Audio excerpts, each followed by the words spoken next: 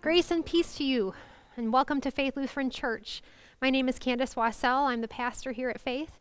It is such a joy to have you visit with us. You are welcome, so welcome in every part of Faith's community. You are welcome to join us in person at worship on Sundays. You're welcome to visit us online. You're welcome in our mission and our fellowship, and most important, you are welcome at the Lord's table.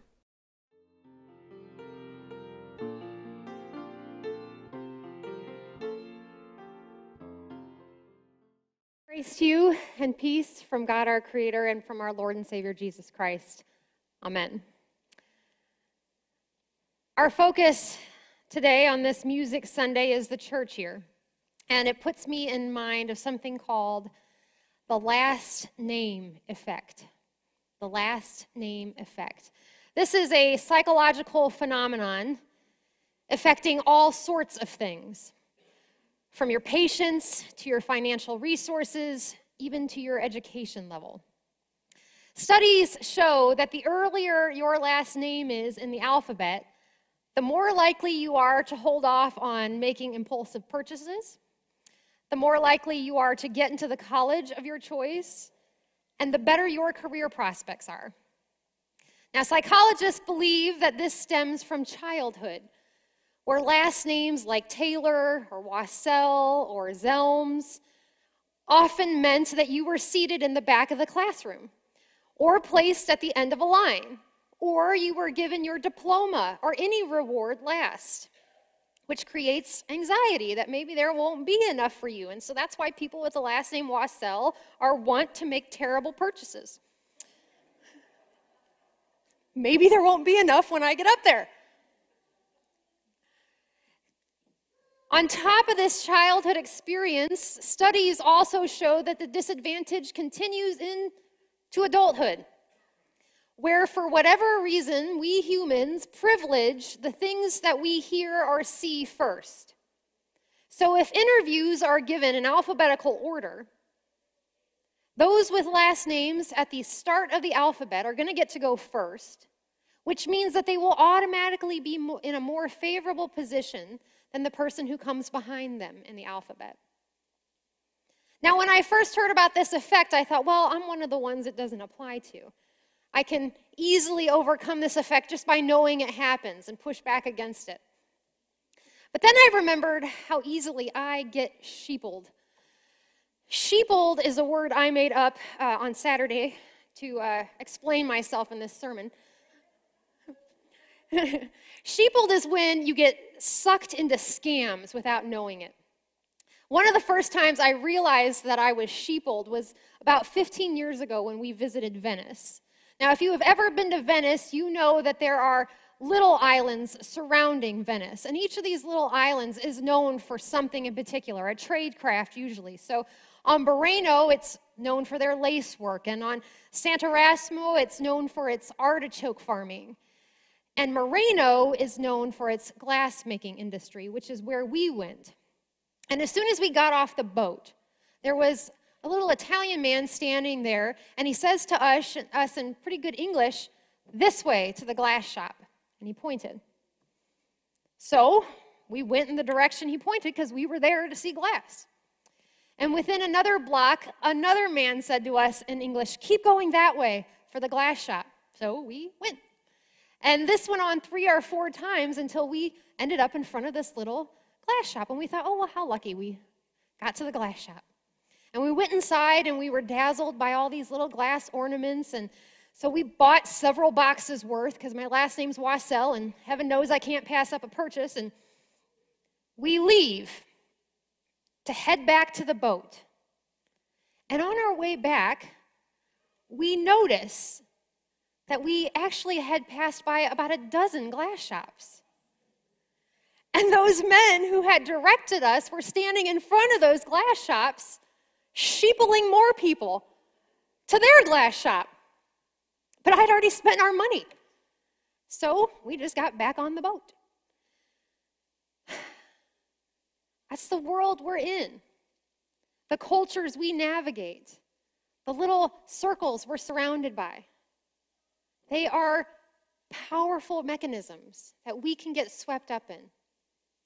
Whether we like to admit it or not, our lives can get managed by these forces around us. And more than that, we can even find ourselves succeeding or failing or making intuitive assumptions of our worth for reasons outside our awareness and sometimes even outside our control. And once we realize that, it can be troubling and demoralizing. Or maybe we don't realize it, but we have this sense of hopelessness and sometimes anxiety that we can't put our finger on. That's the nature of this broken world and its impact on us. But our God has been at work since the very moment this world broke, giving us a different framework to follow, to value, and to synchronize our lives by. And that framework has always set us apart. Our Jewish brothers and sisters of our ancestral faith were and still are guided by a calendar punctuated by feast days and holy days that God gave to them. Dates like Yom Kippur, Sukkot, Rosh Hashanah. And all these annual days are moored together by a weekly observance of the Sabbath, a day that is most intentional about pulling the Jewish people away from the world they must work in, they must go to school in, they must live in, and setting them apart to dwell in God's creative purposes for them just for a day.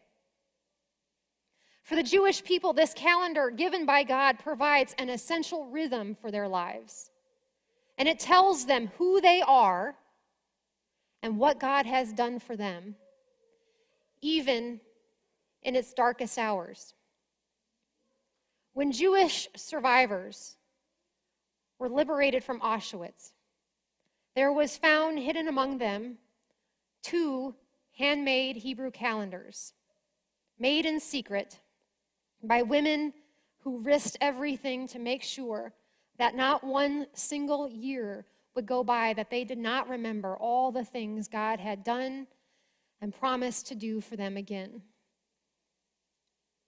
For the Jewish people, the calendar hinges on the major event of the Exodus, the moment in their history when God released them from the grip of Pharaoh, delivering them from slavery into freedom. And for us Christians, the church calendar is a representation of the life of Jesus set into a yearly pattern. It's a pattern with 2 principal centers, Christmas and Easter.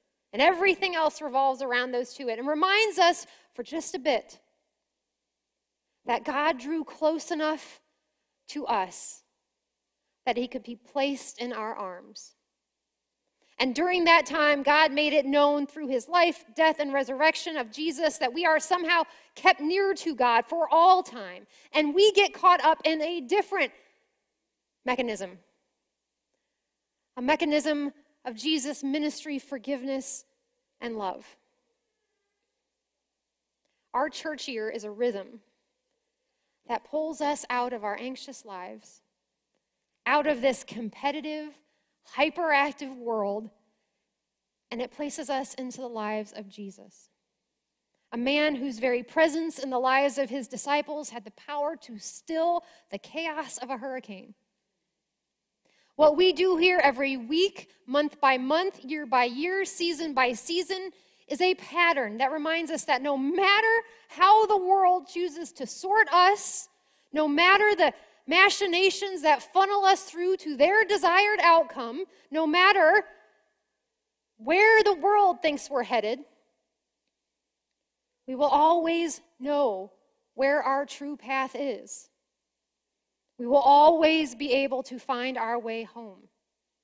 We will always know where we are truly headed and always know who we are truly following and who we belong to. Now, what does that look like? It's my favorite question. Every year, in the midst of a very tumultuous young life that was caught up in the pattern of alcoholism, my father would still manage to find his way home to his grandparents' house at Christmas time. I've talked to you about them a little bit before, my great-grandparents, Elvira and Luther Wassell. Every year, though, at Christmas in his early 20s, my dad would stop and buy one of those holiday sausage and cracker packs that came with little jellies, that you could get at gas stations and mall kiosks. And despite bringing them one every single year, my great-grandmother would react with surprise and gratitude and say, "Oh, thank you, Kevin. We love these little jellies. They're perfect for our breakfast." And seeing how happy they were with the gift, my dad said he would just buy them another one the next year. And the next. And every year, the same response from Grandma Elvira. "Oh, thank you, Kevin. So perfect for breakfast." When they passed away some years later, and the family cleaned out the house, guess what they found? A couple dozen unopened little jelly jars. Grandma Elvira didn't need those jelly jars, but I'm convinced she welcomed them for good reason. She welcomed them because she knew they gave her wayward grandson a way to navigate back home at least once a year. It gave him a pattern he could rely on. He wouldn't have to worry about what to bring. He wouldn't have to worry about getting anything fancy. He would just be able to find his way home and out of the chaos he was surrounded by for just a moment. Brothers and sisters, that is the gift of following Jesus through our church year. Jesus does not need our participation in these seasons, but I have to believe he welcomes them. He welcomes them because no matter where you are at in the world, no matter where you are at in your headspace, no matter how chaotic and anxiety-provoking it is in there, no matter what you're caught up in out there, you'll know exactly where you are at in time and space when you come in here. You'll know exactly where you are at in the life of Jesus, and you'll know exactly where you are headed with him. It is a pattern of life in these four walls that will lead you home, that will bring you peace and comfort and hope, and will give you the grace to offer rhythms of mercy to those who need it. Thanks be to God for Jesus. Amen.